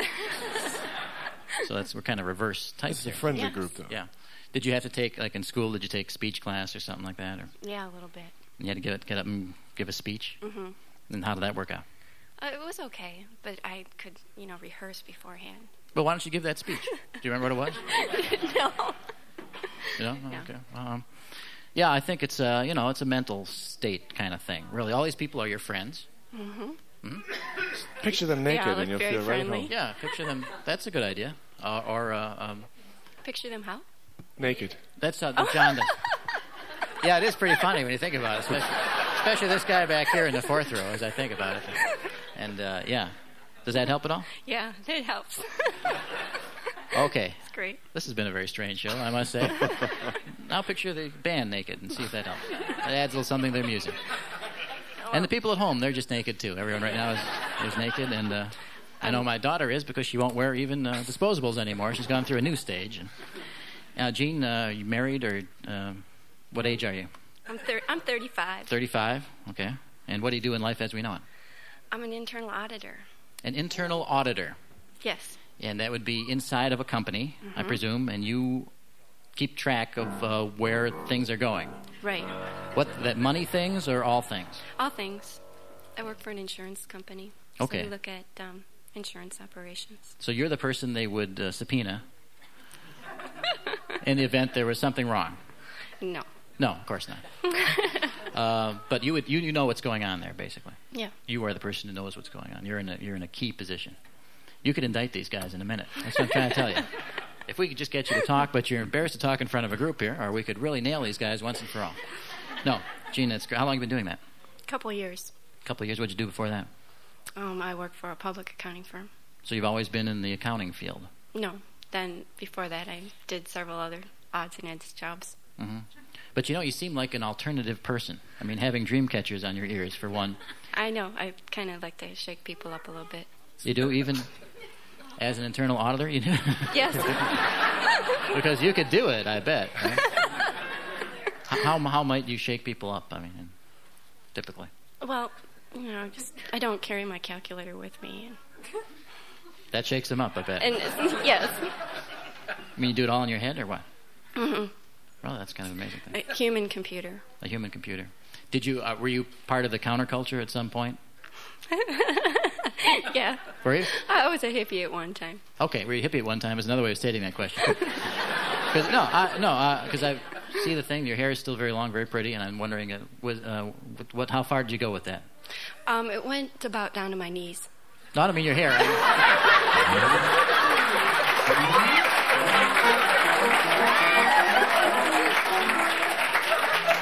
I'm becoming more comfortable. Yeah, well, you're doing better than I am. So you should. I'm getting uncomfortable. Did you go back to the land and live in a commune? And No, not quite that far. no, But I didn't shave. you didn't shave.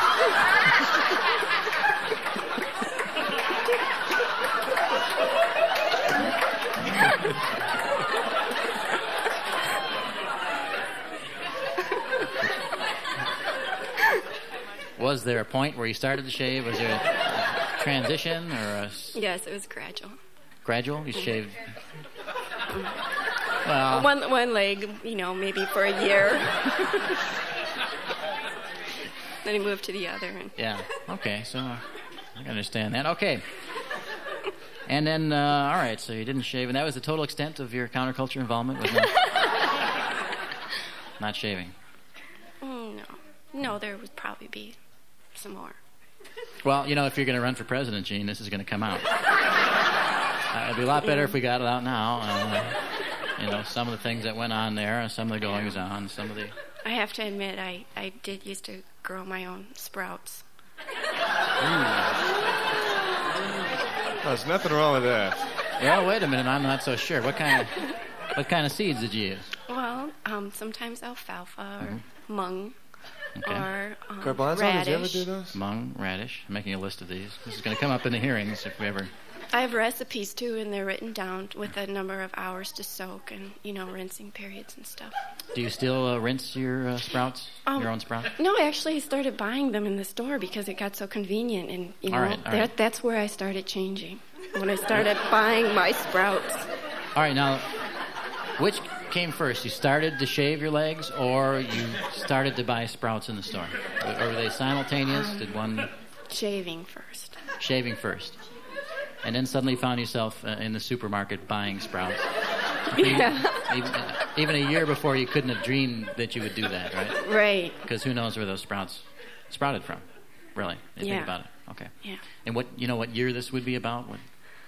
Oh, I don't know. Mid-70s? Yeah, I suppose. Late 70s? 70s, late 70s. Carter administration? Yeah. Late Carter? Early Ford, late Carter? Yeah.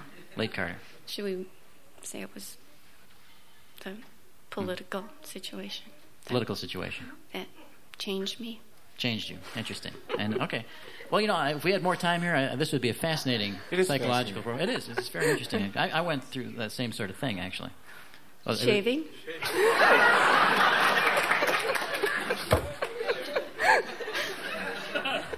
Yes. I went shaving. And then sprouts, or?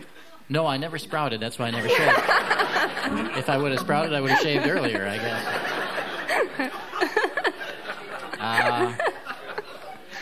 Okay. Did you have a point where you thought even having a job would be selling out? Mm-hmm. Yeah. And now. But now I'm going to start growing sprouts again. Oh, you are. So it's cyclical. I guess I have the seeds and the bag, and I'm ready to go. All right. Okay. Well, I'm glad to see that. So, all right. Is it because of the new administration coming in? I think so. Okay. And I'm going to read the book. Read the book. Gore's book. Gore's book. Yeah. Okay. Very good book. Yeah. I'm sure. I haven't read it. I don't know. I plan to. Good.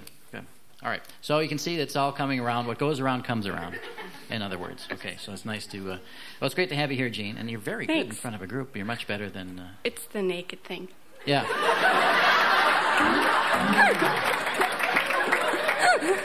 I'm really sorry John brought it up, actually, because it really makes it hard to do a show if you think about it. Yeah. Just a minute. Okay. Oh, I'm probably wrong anyway. But... All right, Jean, you know how this works. Yeah.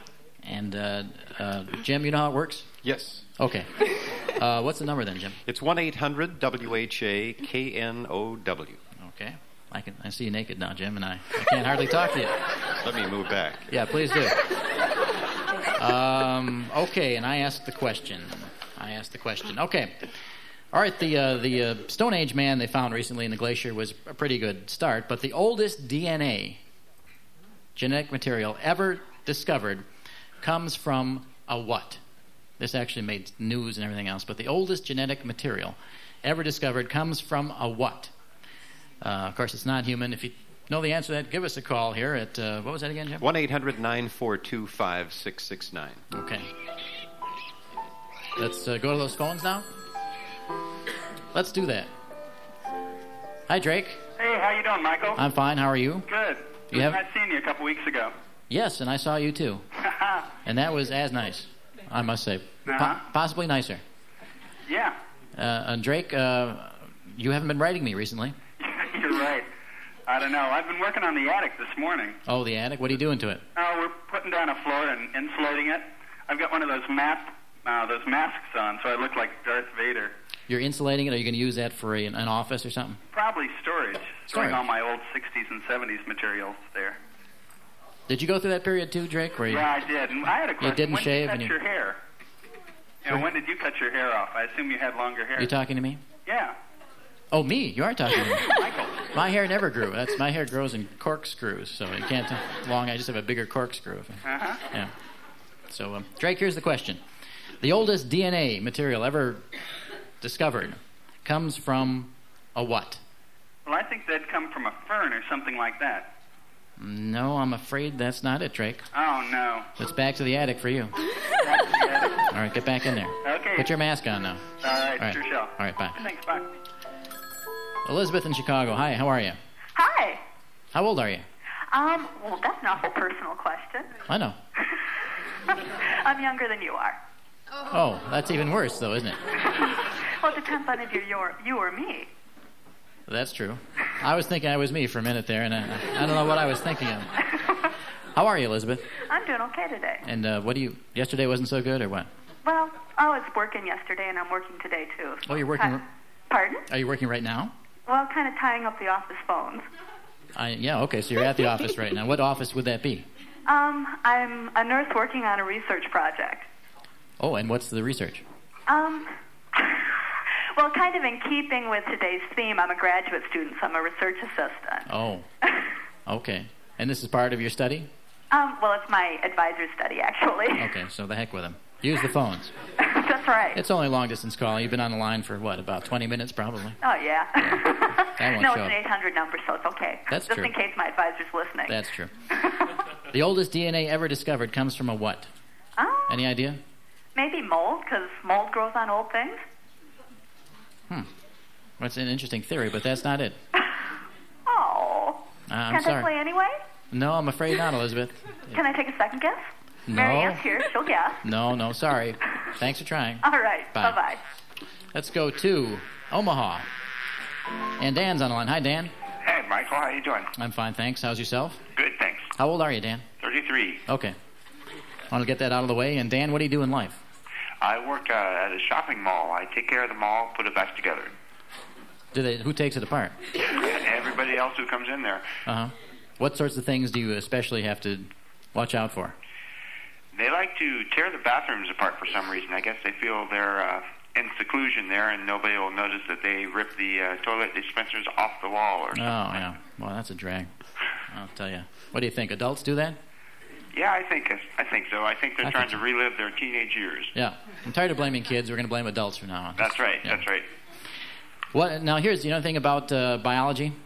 Yeah, I took nursing school for a while until I decided that was a dead end. Okay. And now you're repairing plumbing in malls. Exactly. Here is the question. The oldest genetic material discovered, this made the news recently, was found in what? I would have to say in a fish. No, I'm afraid not. Well, I'm afraid not to. Okay, sorry, Thanks, Dan. Michael. Try us again. Okay, bye. Bye. Let's go to Kansas City. Phil, Yes, how are you? pretty good. How are you? You mind if I call you Kansas City Phil? No. And Phil, what's new? Oh, not a whole lot. Yeah? What you up to today? Just hanging around. And where are you hanging? In my great room, actually. Your great room? Yes. What is a great room? It's a combination living room and family room. Oh, that's interesting. I don't usually hear that term. Yeah. Phil, when you're not in your great room, what do you do to make the ends meet? I'm a home builder. You're a home builder. Mm-hmm. Okay, and therefore you would know what a great room is. Exactly. Is that something that's a Missouri kind of term or Kansas City term? No, I don't think so. I think it's nationwide. Okay, I missed the nation apparently along the way. Do you ever read the biology news or science news or? Not much. Okay, then you'll probably get this wrong. However, as a builder, this should be of interest to you, actually, considering that what this turns out to be. The oldest genetic material was discovered in, I'll give you a further hint now, discovered in something encased in amber. And what was that thing? Was it a spider? No, I'm afraid it wasn't a spider. I knew it was encased in amber, though. Did you? Yes, because I read that article. Oh, you did. You just don't remember what it was. Exactly. Okay. Well, try us again. Sorry. Thank you. Okay. Thought we had it that time. I really did. Let's go to Wausau, which is right down the road from Weston. Because Weston is near Schofield. Schofield. Rothschild. Meriton City. And then Wausau. Hi, John. Hello there. Are you near Weston? Is that true? Actually, I live in Rare Mountain, which is pretty darn close. I heard you say that earlier. Yeah. Have you been to the McDonald's down there? Once or twice. Has a woman come around and annoyed you while you're eating? Yeah, but she wasn't working there. Yeah, well, we don't know if she is or not. She claims she is, but I don't think they have hostesses at McDonald's. I didn't think they did. No, I'm a little confused about this. Michael, I got a question for you before we get going, if that's all right. No, it's not, John. Tough. I was just wondering, did you ever find out a question or the answer to that question last week?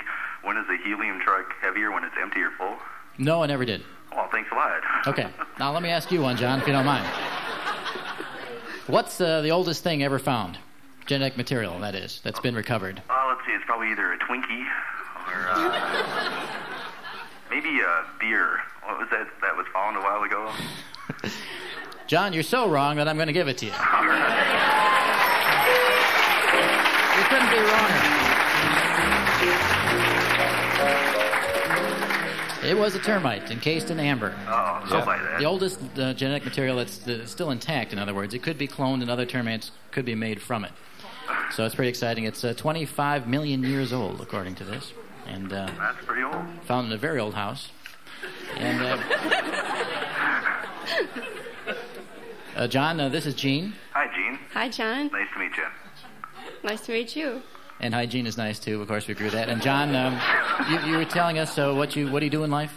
I work at where I'm at right now, as a matter of fact, tying up the office phone. Large medical facility in central Wisconsin. A large medical facility somewhere in central Wisconsin. Sure. How's that for being generic? Okay. No one is suffering while we're doing this, right? As a result. I hope not. Okay. And I hope your job doesn't suffer either. John, you familiar with the quiz? Oh, yeah. Okay. Little boy here is now entirely covered in clothespins. Looks like Saint Sebastian or one of those guys over there. So we've accomplished something during today's show. John and Gene, you collaborate on this, as you know, and very exciting moment for all of us. And Jim?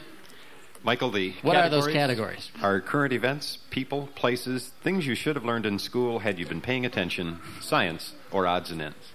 Okay. Is he upset that I mentioned? He looks... No, I didn't. I think you look great.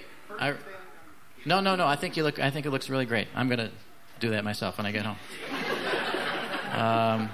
What was it? Someone choose a category? John is going to choose a category right now. John is going to choose a category. John, how are you? Oh, pretty good. How are you, Michael? I'm fine, thanks. What do you know?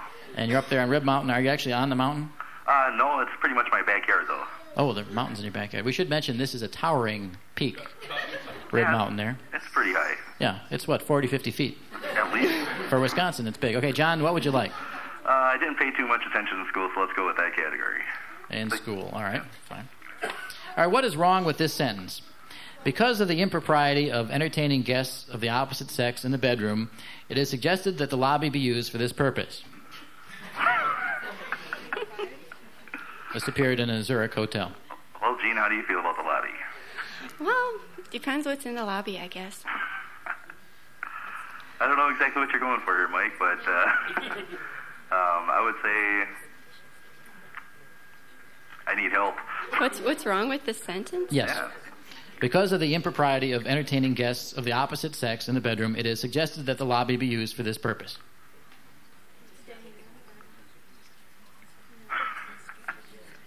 It leads to all kinds of conclusions here. Mm-hmm. You got any bright ideas? We need some hints. Maybe something grammatical that leads to confusion? Naked. Well, let's see. Maybe that there should have been some kind of comma somewhere where there wasn't one. I don't know. Comma where there wasn't one? Or, okay. What would you do to it, Gene? Well, I wouldn't start with because. All right, so you'd start with of the impropriety of entertaining guests? No, I probably would just change it all around. Okay, what would your sentence read?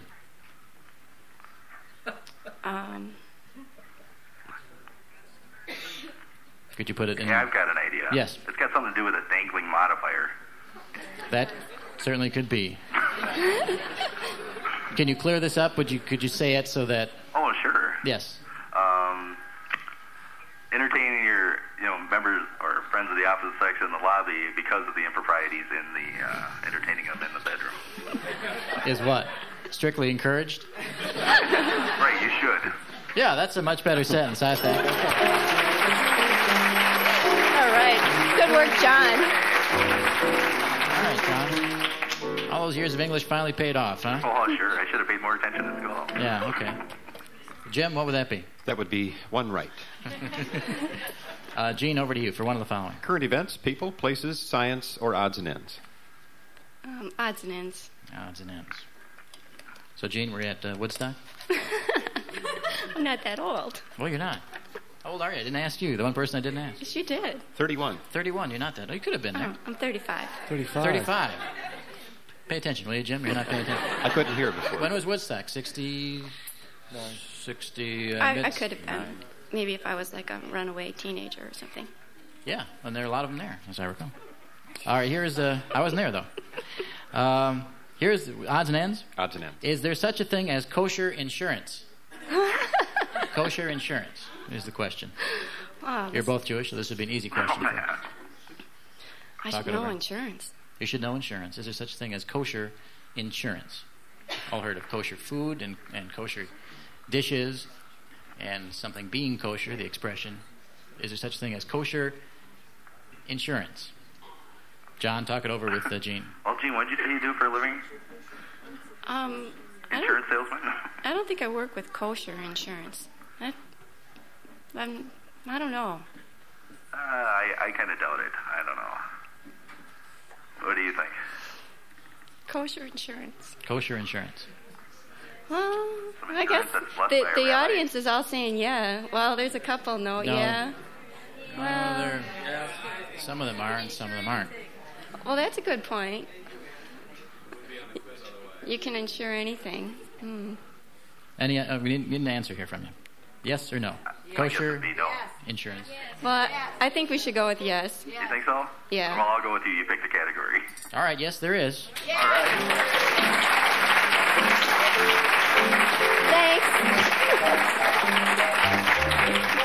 It is now possible to insure your things that they will be kosher. I guess someone who makes kosher products can insure in case they turn out not to be. Treif, as we call them, in other words, and they can't be sold as kosher. He loses a big bundle of money because they can't be sold. And then they end up in sausage. And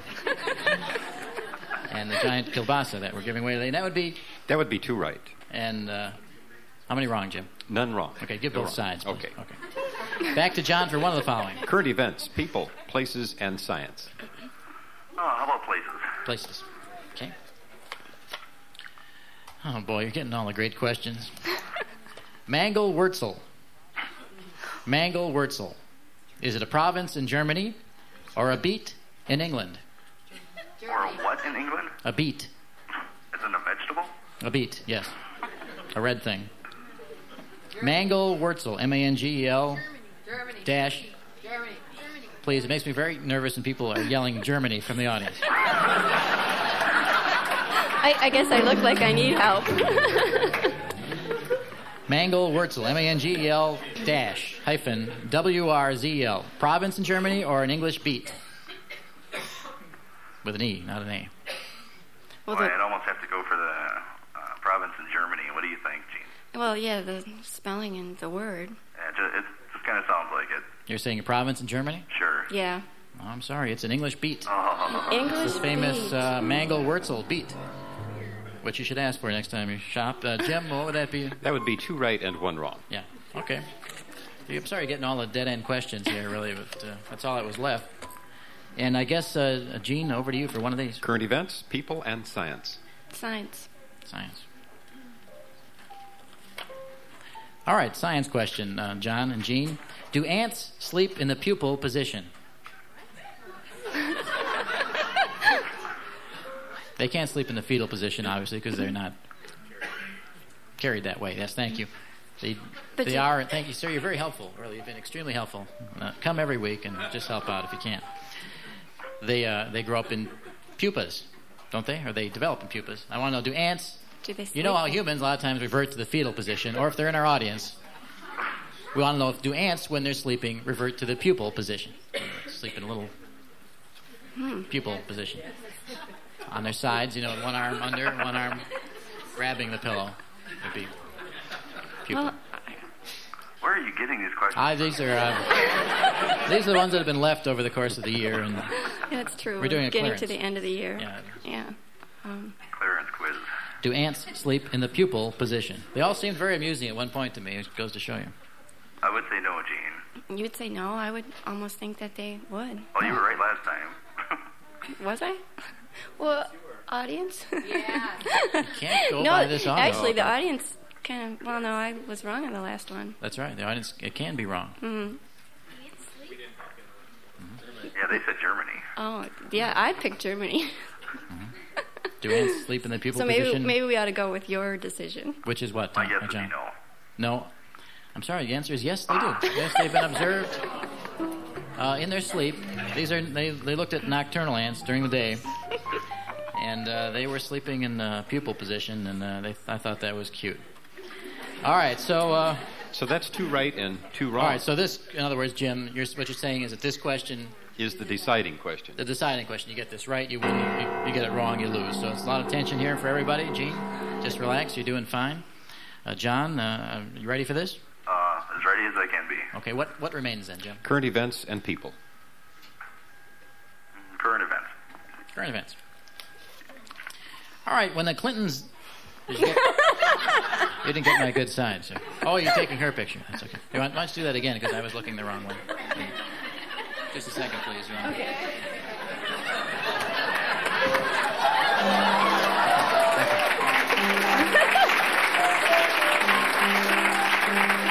All right. No, I feel like a celebrity.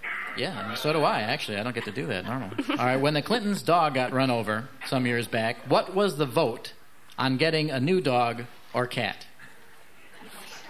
There's 3 Clintons. We want to know how the vote lined up. Obviously, it was a 2-1 vote.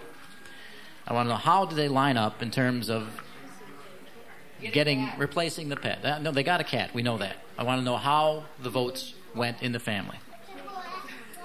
How many Clintons were there again? There are 3. There's the Mama Clinton. There's the Papa Clinton. And there's a little bitty baby Clinton.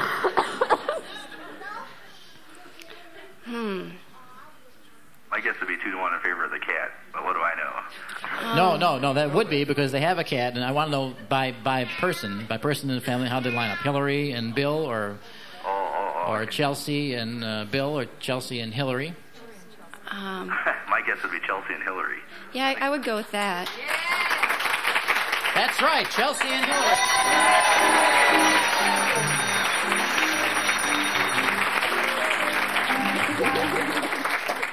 Strictly along sexual lines, as you might expect. They went for the cat. He wanted another dog. He didn't get his doggie. Or these press guys could be chasing a dog around right now. Holding the cat up like that. Isn't that that's disgusting? And Jim, congratulations, you guys. Yeah, great work, John. You've won some cool stuff. Here it is. Well, John, you can keep the gravy from dribbling on your tie at Thanksgiving with the tie protector, the gold-plated tie clip that you pull the secret tab and a long strip of plastic unrolls just like Jeff's tongue. It's from EC Marketing Group. And, Gene, for Thanksgiving, you can learn how to prepare thunder thighs or pumpkin pie R square by following recipes in Cooking with Humor, Proof that Serious Cooking Can Be Fun by Robin Copper-Bensley. That's from Vantini Publishing. You'll each have eyes to follow you everywhere you go with a package of sticky eyes. You put them anywhere you'd like to be seen.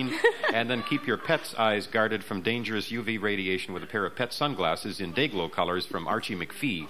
And we hope you enjoy all of that. Wow. Thank you. Thanks a lot. Thanks, Gina. You did a great job. John, hang on for just a second, okay? Nice talking.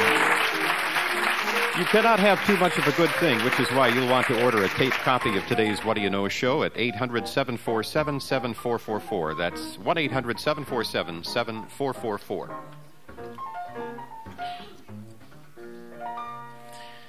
You know, each week at this time, we honor a town, village, or burg somewhere across the greater U.S. That's right. Once again, it's time for Town of the Week.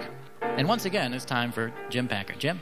Rafting the roiling waters of the treacherous and unforgiving Snake River through Hell's Canyon is a good way to see Idaho up close.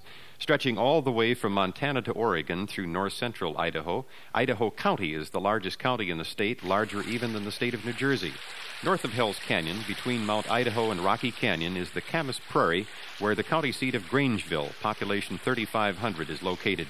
Grangeville began in 1876 with the building of a Grange Hall on 5 acres of land by members of the charity Grange No. 15, part and parcel of a secret fraternal order called the Patrons of Husbandry. Near the hall, a mill was built to handle the bountiful crops of wheat, barley, peas, and livestock fodder grown on the prairie. While one of 20,000 granges at the time, this hall was the first in the northwest part of the country. Grangeville boomed at the turn of the century as the chief supply town to a nearby gold strike called Buffalo Hump on Thunder Mountain. Visitors come to make connections to explore the nearby Nez Perce National Forest and take part in the various festivals such as Border Days. It's the hometown of former national rodeo champion Guy Cash, who is proud to have been a high school bulldog, and it's our town of the week, Grangeville, Idaho.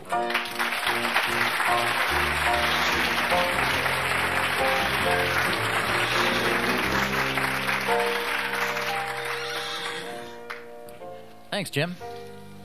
I was just reading the Idaho County Free Press here, printed on recycled paper, I might add, and we're trying to call someone at random now from the phone book there in Grangeville. Idaho to find out what's going on from an insider's point of view. We've got, this is Idaho's oldest weekly newspaper. I thought I'd get a current one at the very least. I guess I did. John Van Brocklin here, World War I veteran here, is celebrating on Veterans Day, playing his violin there. That's kind of a nice picture.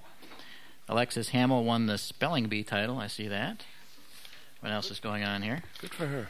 Yeah, she did. Probably a lot of hard work and study went into winning that title, Michael. Spelling is really a strange function, isn't it? Certainly is if you can't use the words. Good point.